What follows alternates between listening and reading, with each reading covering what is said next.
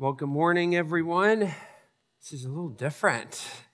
The background behind the classes, equipping classes, or what we're calling them, is it's hard to do Sunday morning classes during church services because of all the volunteers that it takes to have with our children's ministry. And so with two services, we want everybody to worship. And we had 137 kids just last week. We need lots of adults to do the kids ministry. And so we thought, how can we teach topics that are important for the church outside of a Sunday morning? And so we thought we'd try two equipping classes this year. Saturday, kind of lots of teaching in one time, but hopefully you'll find it profitable. We'll do the marriage one in the spring as well. So thanks for being here. This is our first equipping class. I know we've done things like this over the years, but thanks for being here. I want to open our time in prayer, and you'll see the schedule. We'll do our best to stay to it, but we'll see how it goes. So let's pray, and then we can jump into our time this morning. And so, Father, we do quiet our hearts this morning as we come before you and your word and this topic. And we pray, God, that you would help us, that you would teach us, and you would show us, and you would guide us. There's a lot of anxiety that can come with a topic like this. There's a lot of unknown. There's a lot of questions. There's a lot of debate, curiosity, even in the midst of our own little church. And so, God, we pray that you would help us as we talk through this topic according to your word. But I pray that we would do so graciously, humbly, kindly. And so, God, we pray that you would lead us this morning. Our world is all over the place. And it is sad to turn on the news. And so, God, I pray that as we consider that truth this morning, that you would empower us for who we're meant to be in light of the topic that we're talking about today. That we'd be light in the darkness. That we'd be witnesses. And so, God, I pray that today is not just knowledge-based, fact-based. It's not just a timeline. It's not just events.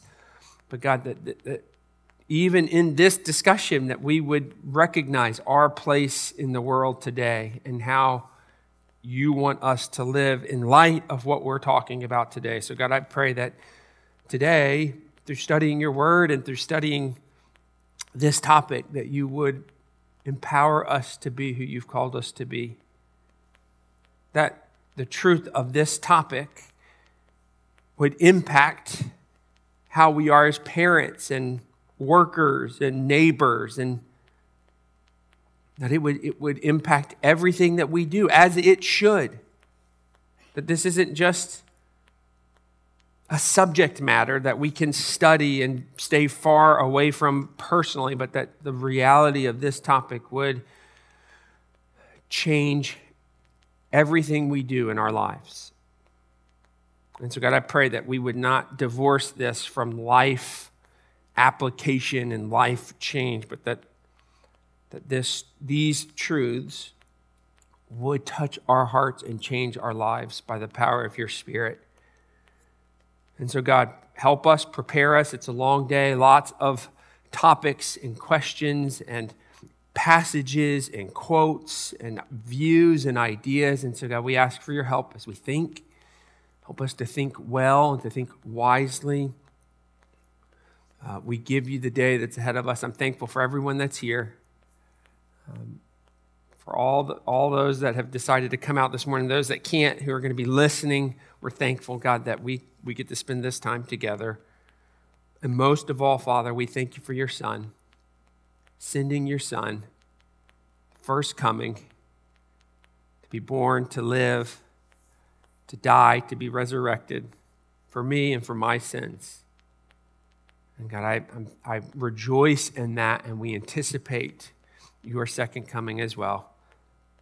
In the name of Christ, we pray. Amen. So you have your books and you have some pens.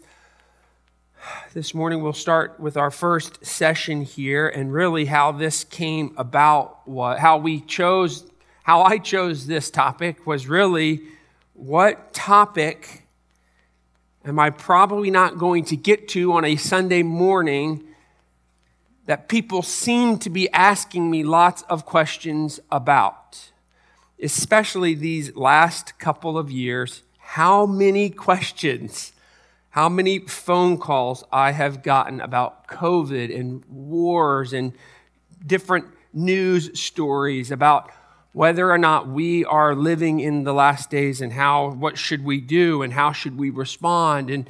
And there was a news article that I read about a month ago, and here was the title of the article. And even this morning there was an article in the news that had this same kind of doom and gloom outlook on the future.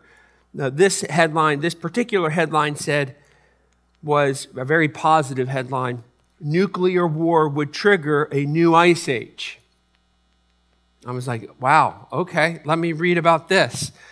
Here were some of the lines in the article. Russia has issued several nuclear doomsday threats to the West and heightened tensions over Vladimir Putin's invasion of Ukraine. Now, new research suggests that if there were ever to be a nuclear war between Russia and the U.S., it would trigger a little ice age lasting thousands of years. The nuclear firestorms would release soot and smoke into the upper atmosphere that would block out the sun and result in crop failure around the world. The first month of detonation, global temperatures would plunge by about 13 degrees. The article goes on that as the planet would get colder, the oceans would begin to freeze up to 6 feet deep. 6 million square miles was estimated, which in essence would leave us with an ocean famine. We're not talking about high gas prices. We're talking about worldwide famine, food shortages, chains being broken, oceans being blocked from carrying things from one place to the next.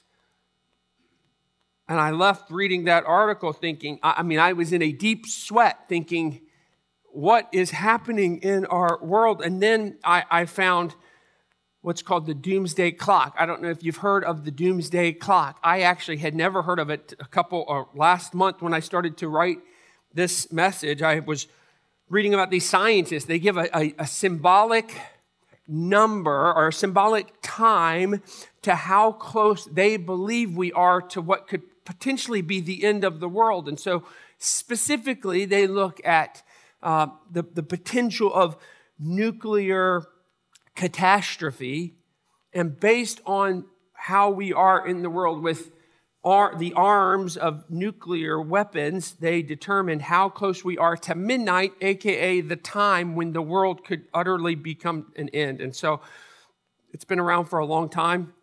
In 1947, they gave the time. Once a year, they give a time. The time was 7 minutes to midnight.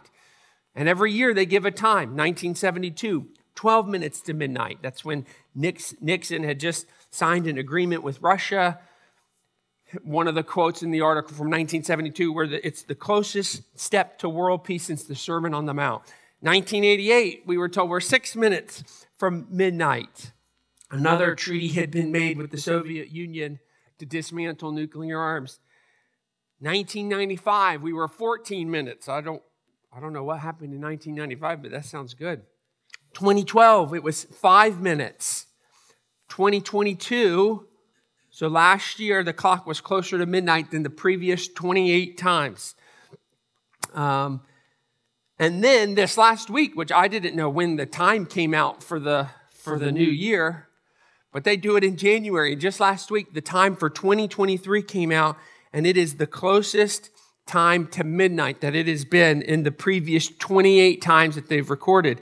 We are now 90 seconds from midnight. Accelerating nuclear programs in multiple countries moved the world into less stable and manageable territory last year. Development of hypersonic glide vehicles. What's that? I don't know what that is, but that sounds scary to me.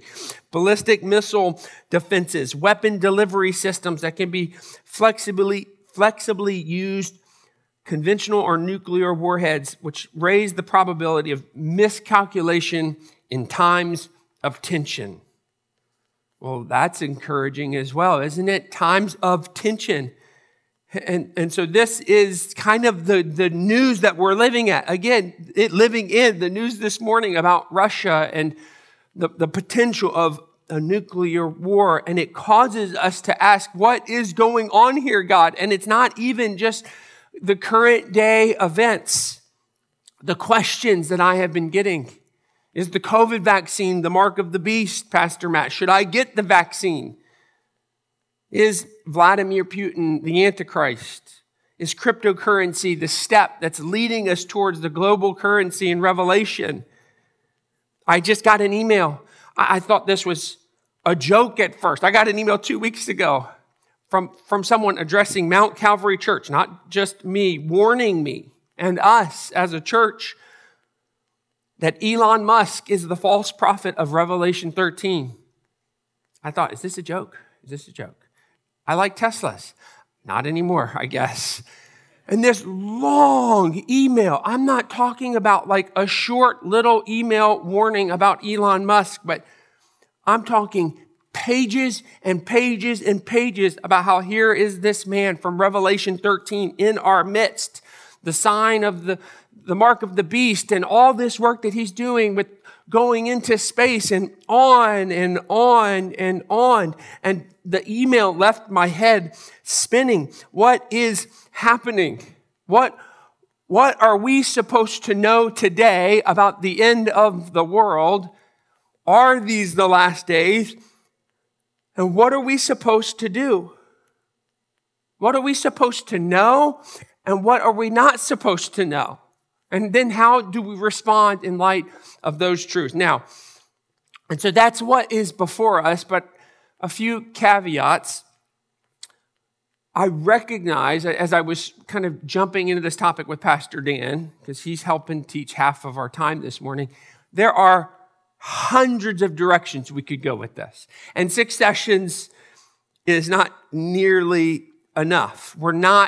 Admittedly, we're not going to be able to touch on everything, though we would love to talk in between sessions or over lunch. If you have questions or thoughts or comments, but we recognize we can't discuss everything. We're not going to teach through the whole book of Revelation. We're not going to touch every single prophecy, but what we want to do this morning is understand the best we can what is the timeline that God's laid out for us about the future end time events. And even that, we're scratching the surface.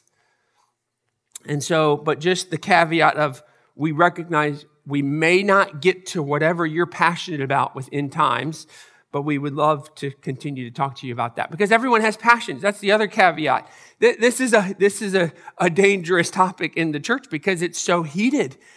Maybe not as much as it was a couple decades ago, but there are lots of views and lots of thoughts and lots of passion and lots of conviction and lots of debate and disagreement when it comes to this very question. And so we want to approach this topic this morning in humility. In humility, recognizing that the people even in Mount Calvary Church that are sitting around you, though we believe lots of the same things, it is guaranteed that there are people around you that do not think or believe or understand the last days the same way that you do. And so we want to be careful about being dogmatic about things that we don't have to be dogmatic about. Yet it's still helpful to talk about and to think about. But I think we should be careful and humble and have a conversation about what God's word says. And when we disagree, this is not a matter of not fellowshipping with one another. It's important to talk about it, but we recognize Bible-believing Christians have all sorts of different thoughts on this. And so we want to be careful not to ostracize those people. And so I thought before we jump into the weeds in the weeds of the timeline that is hotly debated, I thought, let's start with a groundwork session. Let's start with, and the way that I wanted to start, what are things that evangelicals are going to claim to and believe all together? And as I started this list, the list was getting smaller and smaller because there is not a ton of agreement. But to me, this is the foundation of how we can go off into some of these different areas about what we're going to disagree on. So what are the beliefs, the statements, the positions that I think most evangelicals are going to believe when it comes to the return of Christ? And so this first one in your book, you'll see there's a blank. You probably already filled it in. Are you working ahead? You're guessing the blanks already, aren't you? First one is yes. We are in the last days. It feels wrong to spoil the question that is the title of our time this morning, right here at the very beginning. But this is where we must start. And I don't think this is controversial. I don't think this is surprising to you. Maybe it is, but the days that we are living in now are the last days. Christ will soon return. Now, what you might not have thought about is how is it the case that these are the last days? And my answer would be, these are the last days, not because of cryptocurrency or COVID vaccines or Russia or anything you see on Fox News or Elon Musk and Tesla.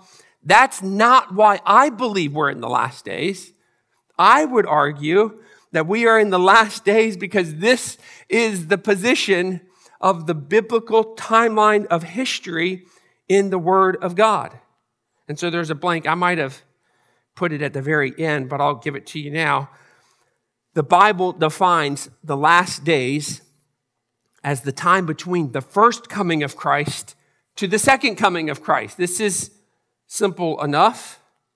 But this is how the Bible describes what are the last days. And so the obvious point in this is it's been the last days for a long time.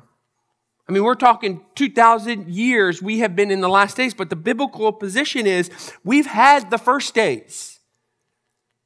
Creation, the kings and prophets, Israel, 400 years of silence. Jesus comes, he was born and he had his ministry and he was crucified. And three days later, he was resurrected. The Holy Spirit was given and the church was established. These are the first days that the Bible talks about. And now we've had this transition in how time is discussed in Scripture. Now we are in the end days, the last things. And Scripture is replete with verse after verse that makes this point abundantly clear. Romans 13:12. The night is far gone. The day, we're not talking about any day. The day of the return of Christ is at hand. So then let us cast off the works of darkness and put on the armor of light. Hebrews 10:24-25. Let us consider how to stir up one another to love and good works, not neglecting to meet together as is the habit of some, but encouraging one another, and all the more as you see the day drawing near. The end of all things is at hand. 1 Peter 4:7. Therefore, be self-controlled and sober-minded for the sake of your prayers. It's at hand. It's reachable. That's the expression. It's close enough that you can touch it. It's what's next. James 5:8, and many of these passages we will keep coming back to all day today. James 5:8, you also be patient. Establish your hearts, for the coming of the Lord is at hand. Acts 2:17, and in the last days it shall be, God declares, that I will pour out my Spirit on all flesh. The Spirit has been poured since Pentecost.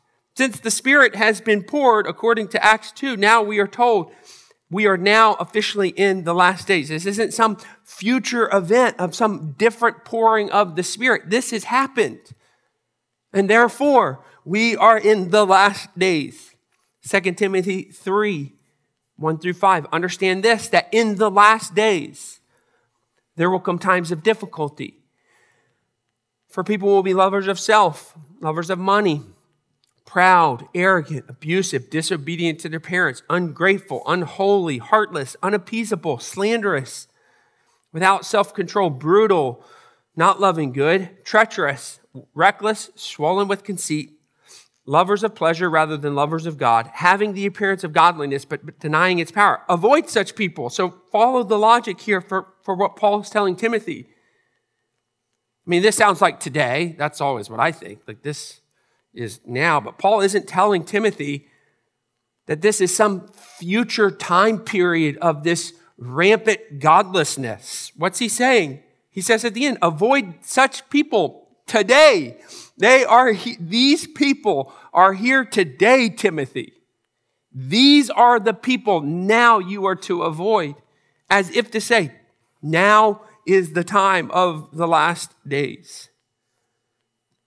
James 5:3, your gold and your silver have corroded, and their corrosion will be evidence against you, and you will eat your flesh like fire. You have laid up treasure in the last days. Hebrews 1, and we could go on and on. This is the thought of Scripture. Long ago, at many times, in many ways, God spoke to our fathers by the prophets, but in these last days, He has spoken to us by His Son. God has spoken in many ways through history, but in this time, the last days, the last way by which God is going to communicate with us through His Son by His Word, these are the last days. And so, not a future far off time, but for the last 2,000 years, it has been the last days. Now, it might feel like, how can it be the last days? We've been here for thousands of years. Well, we know how God is with time. This isn't a false alarm, right? It feels almost like melodramatic. Here they are saying, it's here, it's at hand. These are the last days, but it's been a long time since these passages were put into words and into Scripture. But we know 2 Peter 3:8. It's not on your paper, but Peter talking about the end times. So we'll come back to 2 Peter 3:8. But do not overlook this one fact, beloved, that with the Lord, one day is 1,000 years. Time is quick in the eyes of God. And so when He says it's the last days, it means it is next. It is coming soon. It is next on the agenda. And so, yes, we are in the last days, but not because of the news. Not because of the news or current events, but because this is how Scripture talks about how time works. Secondly, there will be a personal, visible, bodily return of Jesus Christ. This is, you know this, but this is a point of agreement when we start talking about how the world is going to come to an end. Christ is coming back, and it's a simple point. But this is the hope of the church. Christ came as a baby in Bethlehem, and He is returning at His second coming as the conquering King. The armies of heaven by His side. And this is our hope. God is faithful to His promises. And again, this is a topic that we see all through Scripture that we can agree on with all evangelicals. John 14:3, if I go and prepare a place for you, I will come again and take you to myself, that where I am, you may be also. Acts 1, we'll come back to this, but while they were gazing into heaven as He went, behold, two men stood by them in white robes. Men of Galilee, why do you stand looking into heaven? This Jesus who was taken up from you into heaven will come in the same way. He will come in the same way, bodily, personally, visibly, the same way that you just saw Jesus ascend to heaven. He will come back. 1 Thessalonians 4, for the Lord Himself will descend from heaven with the cry of a command, with the voice of an archangel, with the sound of the trumpet of God, and the dead in Christ will rise first. We'll be back to that passage. Hebrews 9, so Christ, having been offered once to bear the sins of many, will appear a second time, not to deal with sin, but to save those who eagerly are waiting for Him. In Revelation 1:7, behold, He is coming with the clouds, and every eye will see Him, even those who pierced Him, and all the tribes of the earth will wail on account of Him. Even so, amen. And lastly, Revelation 22, he who testifies to these things say, surely I am coming soon. Amen. Come, Lord Jesus. Now we know we don't agree on the details of what this is going to look like. And we're going to discuss it. But this is the foundation. Christ is personally, bodily, visibly going to come back a second time. And it's not going to be as a baby. But he is going to come as the conquering king, the king who has come back. Thirdly, we do not know when Christ will return. Now, you again, this is nothing new. You recognize this. We talk about this. You know this. Yet this was one of those points that for me, the more I studied the passages, the more it was refreshing to me to remind myself, we do not know when. We will not know when. And that was just, there's so much talk about timelines and dates and seasons and signs, but I kept coming back to this. We will not know when. So we don't want to spend too much time talking about timelines. Because over and over again, we're told, you're not going to know. You're not going to know. And we'll talk about how do we reconcile this with all the signs that we're given. But this is a staple of what evangelicals think, because Scripture is so clear to say, you will not know when Christ will return. It is signless and it is unexpected. The quote, I love this quote. People want to know how close we are to the end of the last days. I cannot say. What I can say as a historian is that in the last 2,000 years, whenever Christians found themselves in times of distress, famine, war, culture change, collapse, rampant immorality, depression, etc., they were convinced that we were at the very end. One day, one of them will be right, and we will be at the very end. But I do not think the Lord calls us to believe like Millerites. I'm like, what is a Millerite? And so I looked it up. Perhaps you knew this, but in the 1800s, there was a group that were determined, that decided or figured out when they believed Christ was going to return, sometime between the spring of 1843 and the spring of 1844. And so millions of Christians were listening to this sect or cult of these secluded believers. And finally, they picked a date, October 22nd, 1844. And they sold their things. They donned these white robes, and they eventually became the Seventh-day Adventists because Christ didn't come back. It's almost comical. I mean, you have a whole list of the Jehovah's Witnesses in their publication, all the wrong predictions they've made about when Christ will return.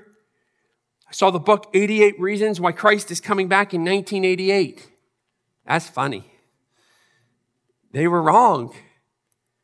They're wrong. But what I see today, that is funny, but it doesn't really resonate with us today because we don't see as much of that today in the church. Most are not making predictions about the exact time because we know we don't know. But here's what I see trending more of today in the church. Instead of giving an exact date, what the way we talk is this. It has begun. Like the end of the end is already beginning. The final end. So not just we are in the last days, but we are in the last of the last days. Look at the news. Look at Russia. Look at this war. Look at this prophecy. Well, maybe, but maybe not. We don't know. Now, prophecy is an interesting topic that we can talk about, and we will talk about today. But we should be careful not to be dogmatic about the fulfillment of Old Testament prophecy today. And I'm saying be careful. I'm not saying there's not a place. There is a place for the study of Old Testament prophecy in relation to current day events. But here's the reality. Well, the first question I thought of when I was writing this section, well, what's the purpose of prophecy? What is the purpose of Old Testament prophecy, of Daniel 9 and Daniel 12? Like, what are we to do with it? What's the hope for us to come to at the end of reading Old Testament prophecy? And it's a really good question. It's a really good question because I don't know that the purpose of Old Testament prophecy is to give us a specific timeline of what's coming in the future. Here's what I mean by that. If you think of how the purpose of Old Testament prophecy for the first coming of Christ, it's interesting that not many people understood the fulfillment of Christ coming in relation to the prophecy in the Old Testament. The chief priests and the scribes of Matthew 2, they were clueless. All this prophecy about the coming of Christ, they didn't know. They wanted to go and murder Jesus. Mary puzzled over what she had been told about Jesus. The disciples did not understand the prophecy of the Old Testament in Christ. He's right there in front of them. But when did they understand the fulfillment of the Old Testament prophecy? Once it was finished and accomplished and fulfilled. There's an example in John 16. Once Jesus did it, fulfilled it, completed it, then all of a sudden you realize this prophecy has been fulfilled. And so I guess my caution is trying to use prophecy for something that I don't think it's meant to be used for. Now, what is the purpose of prophecy? Here's a quote. It's not in your book, so you can just listen. Charles Hodge. Prophecy is very different from history. This is an interesting quote. Very different from history. It's not intended to give us a knowledge of the future analogous to which history gives us of the past. So prophecy is not what history is of the past for the future. In prophecy, instruction is subordinate to moral impression. The occurrence of important events is so predicted as to produce in the minds of the people of God faith that they will certainly come to pass. So prophecy is given so that we have faith that these things are going to happen. Enough is made known of their nature and of the time and the mode of their occurrence to awaken attention, desire, or apprehension, as the case may be, to secure proper effort on the part of those concerned to be prepared for what is to come to pass. It follows from what's been said that prophecy makes a general impression with regards to future events, which is reliable and salutary, while the details remain in obscurity. The reality is that prophecy is often fulfilled in ways that we don't anticipate. There's a level of prophecy that is built into it that is mysterious. You don't see a lot of people. Now, there are some examples, but oftentimes prophecy isn't figured out before it happens. But instead it gives you a general idea of future events, faith that it's going to happen. 1 Corinthians 13, 9 through 10. It's not in your book. For we know in part and we prophesy in part. But when what is perfect comes, the partial will be set aside. Verse 12, for now we see in a mirror indirectly, but then we'll see face to face. We prophesy in part because we know in part, but when the perfect comes, when Christ returns, when Christ comes back, then a lot of the dots will be connected. And all that to say, this is all kind of embedded under the point that I think is the main point. We don't know. We do not know when Christ will return. Prophecy is helpful in giving us a general idea of the seasons and the things that are going to happen, warning us where we need to be warned, encouraging us where we need to be encouraged. But at the end of the day, we won't know. Here are some of the verses. Matthew 24, 2 women will be grinding at the mill. One will be taken and one left. Therefore, stay awake, for you do not know on what day your Lord is coming. But know this, that if the master of the house had known in what part of the night the thief was coming, he would have stayed awake and would not have let his house be broken into. Therefore, you must also be ready, for the Son of Man is coming at an hour you do not expect. That's a verse we know. We will not know when Christ comes back. But concerning the day or the hour, Mark 13, no one knows. Not even the angels in heaven, nor the Son, but only the Father. So if Jesus doesn't know, that website's not going to know. That email's not going to know. You're just not going to know. Now, Jesus voluntarily restricted his all-knowing omniscience. He gave up this right to know, but forget the details of the verse and how that works. If Jesus doesn't know, you're not going to discern it. You will be surprised. You will not see it coming. Acts 1:6, so when they had come together. We've already read this. Lord, will you at this time restore the kingdom to Israel?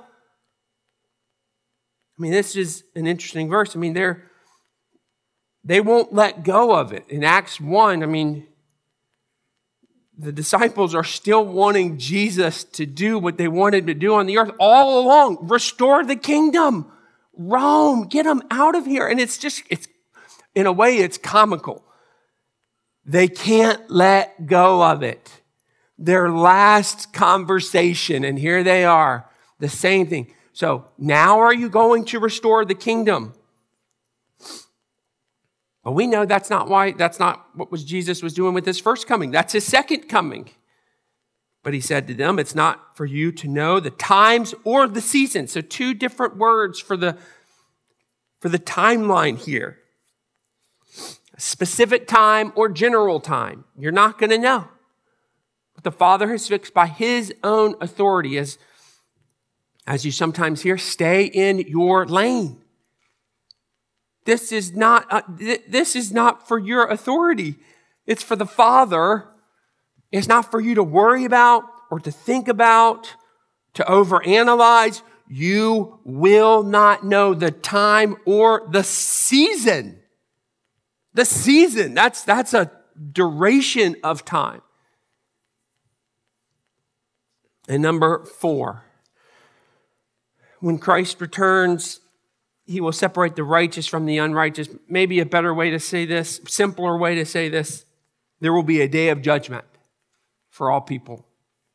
A day of judgment for all people. Now, I can't say a whole lot more with this if we're going to say things that we all agree upon, because we don't agree on the number of judgments. I was taught in school that there will be 3 judgments. The judgment after the tribulation and before the millennium, which we'll talk about here later. But that judgment after the tribulation and before the millennium is the judgment that's described in Matthew 25. I'm not going to read Matthew 25. We've got the judgment of believers. So this would be the Bema seat, as often it's called, 2 Corinthians 5:10, that Christians will stand before the Father and be given their rewards for how they've lived their lives. And then there's the great white throne judgment of Revelation 20, where all believers give an account. So 3 different judgments. That's what I was taught, but not everyone sees it that way. A lot of people, Bible-believing, godly Christians, see one judgment. Matthew 25, Revelation 20 describe the same event. And it doesn't really matter. Well, it does. At this point, it doesn't matter where you land. Christ is going to come back, and there will be judgment. You will give an answer, a report. Romans 14, 10 through 12. Why do you pass judgment on your brother? Or why do you despise your brother? For we will all stand before the judgment seat of God. For it is written, as I live, says the Lord, every knee shall bow to me, and every tongue shall confess. So then each one of us will give an account of himself to God. Matthew 12, 36 to 37. I tell you, on the day of judgment, people will give an account for every careless word they speak. For by your words you'll be justified, and by your words you will be condemned. There will be judgment. And as Christians, we're not Our judgment is not based on our works, but our faith. But there is a system of rewards that are given according to 2 Corinthians 5:2, based on how we've lived, that we are rewarded based on the life that we lived. Fifthly, finally, we should eagerly long for Christ's return.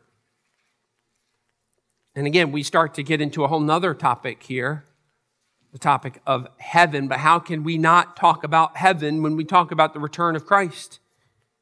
About the last days. It would be a depressing day, a very depressing day to talk about the day of the Lord with not talking about what happens the next day after the day of the Lord, which is when we enter into Him, with Him, into the new heavens and the new earth.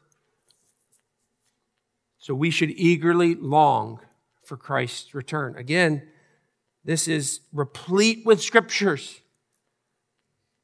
Our longing for heaven, I think this is a quote somewhere in your book, maybe it's not. Our longing for heaven is a longing for God.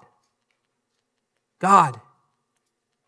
We get God in all His presence and all His glory when we get to heaven. And so why do we eagerly long for Christ's return? I mean, it is kind of a foreign concept to long for Jesus coming. What is at the heart of it is that we long to be with God completely. 3 quick reasons why we should long for Christ's return. His presence experienced. Presence experienced. Revelation 21, 1-3. Then I saw a new heaven and a new earth. For the first heaven and the first earth had passed away, and the sea was no more. And I saw the holy city, New Jerusalem, coming down out of heaven from God, prepared as a bride adorned for her husband. And I heard a loud voice from the throne saying, "Behold, the dwelling place of God is with man. He will dwell with them, and they will be His people, and God Himself will be with them as their God." I mean, this is the best part of heaven. We will enjoy the presence of God. And this is what we think of when we think of the coming of Christ. He will dwell with us. In the Old Testament, it was His marvelous presence in the Holy of Holies and in the new heavens and the new earth. There is no contained presence. We are with God continuously. It's unimpeded access to God forever. The quote, I think I put the quote in your book. Sam Storms, we will constantly be more amazed with God, more in love with God, and thus ever more relishing His presence and our relationship with Him. Our experience of God will never reach its consummation. It will deepen and develop and intensify and amplify, unfold and increase, broaden and balloon. We get to be with God. That is the best part. 1 Thessalonians 4, 17-18. Then we who are alive, who are left, will be caught up together with them in the clouds to meet the Lord in the air. So we will always be with the Lord. Always. And we can't fathom how great that's going to be. 2 Corinthians 5:8. Yes, we are of good courage. We'd rather be away from the body and at home with the Lord. John 14:3, I'll come back and take you to be with me, that you also may be where I am. John 17:3, this is eternal life, that they know you, the only true God, and Jesus Christ, whom you've sent. We will know and be and enjoy His presence forever. Second, power restored. A verse that I came across as I was doing this study was a sobering verse, 1 John 5:19. The whole world lies in the power of the evil one. That's sobering. Like, that's today. The whole world lies in the power of the evil one. It's sobering. It's not surprising, though. I mean, we understand this. The world is in bondage to sin and to rebellion. The world is deceived. And so for this reason, to the degree that we believe 1 John 5:19 is to the degree that we long for him to come back, because when he comes back, power will be restored to Christ. Philippians 3:20 through 21. But our citizenship is in heaven, and from it we await a Savior, the Lord Jesus Christ, who will transform our lowly bodies to be like his glorious body by the power that enables him even to subject all things to himself. All things will be subject to himself. 2 Peter 3:7 through 13. But by the same word, the heavens and the earth that now exist are stored up for fire, being kept until the day of judgment and destruction of the ungodly. But do not overlook this one fact, beloved, that with the Lord, one day is 1,000 years, and 1,000 years is one day. The Lord is not slow to fulfill his promise, as some count slowness, but is patient towards you, not wishing that any should perish, but that all should reach repentance. Since all these things are thus to be dissolved, what sort of people ought you to be in lives of holiness and godliness, waiting for the hastening of the coming of the day of God, because of which the heavens will be set on fire and dissolved, the heavenly bodies will melt as they burn, but according to his promise, we are waiting for the new heavens and the new earth in which righteousness dwells. We are waiting for righteousness to dwell, not to have a world that lies in the power of the evil one. I mean, we wait for the day of the Lord. Now, here's a point to think about. We don't long, I don't long for this particular description of the day of the Lord to come in 2 Peter 3. I mean, it is a day of wrath and judgment, and it is painful to think about. It is painful to think about the final judgment for people who have rejected him. I don't long for that day. I weep because of that day. But what do I long for? I long for righteousness dwelling. I long for what happens the day after the day of the Lord, when we will go and be with him forever. Yeah, I'm also longing for the time that his power is restored. And then lastly, brokenness healed. Revelation 21:4, he'll wipe away every tear from their eyes, and death shall be no more, neither shall there be mourning or crying or pain anymore, for the former things have passed away. Romans 8:23, it's not in your book. I'll read it. Not only the creation, but we ourselves, who have the first fruits of the Spirit, groan inwardly as we wait eagerly for the adoption as sons, the redemption of our bodies. Why do we long for Christ? Why do we long for his second coming? Because we long for brokenness to be healed. I've listed the 4 types of brokenness. I've taught through this before a couple years ago. Consequence of sin will be no more, the brokenness between God and man. Since the garden, every religion in the world has sought to solve this problem between God and man. What did they do in the garden? What happened in the garden? How is this brokenness between God and man, how is it described in the garden? They were kicked out. And there was this brokenness, this chasm. But when Christ returns, the relationship is mended. There is no chasm any longer. Brokenness between man and himself. Adam and Eve felt guilty, an inward guilt. We've been dealing with guilt ever since the garden in growing intensity. And here, with the coming of Christ, this brokenness is no more. Revelation 21:4, every tear wiped. Brokenness between man and man. The brokenness of relationships, messed up relationships between Adam and Eve, Cain and Abel, and the history. I mean, Genesis is ugly. It is ugly to look at the interpersonal dynamics of the family. I mean, it is dysfunctional and it is bad. It is really bad.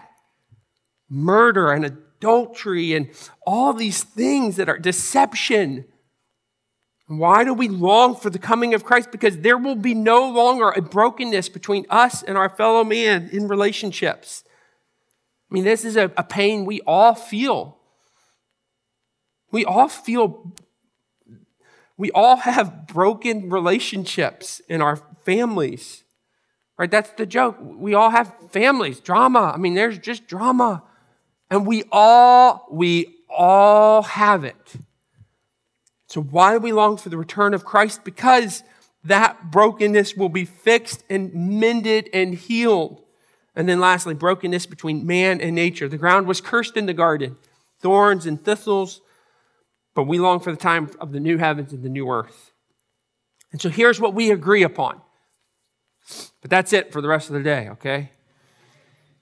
But this is the groundwork. And I think it's really important to just keep coming back to this.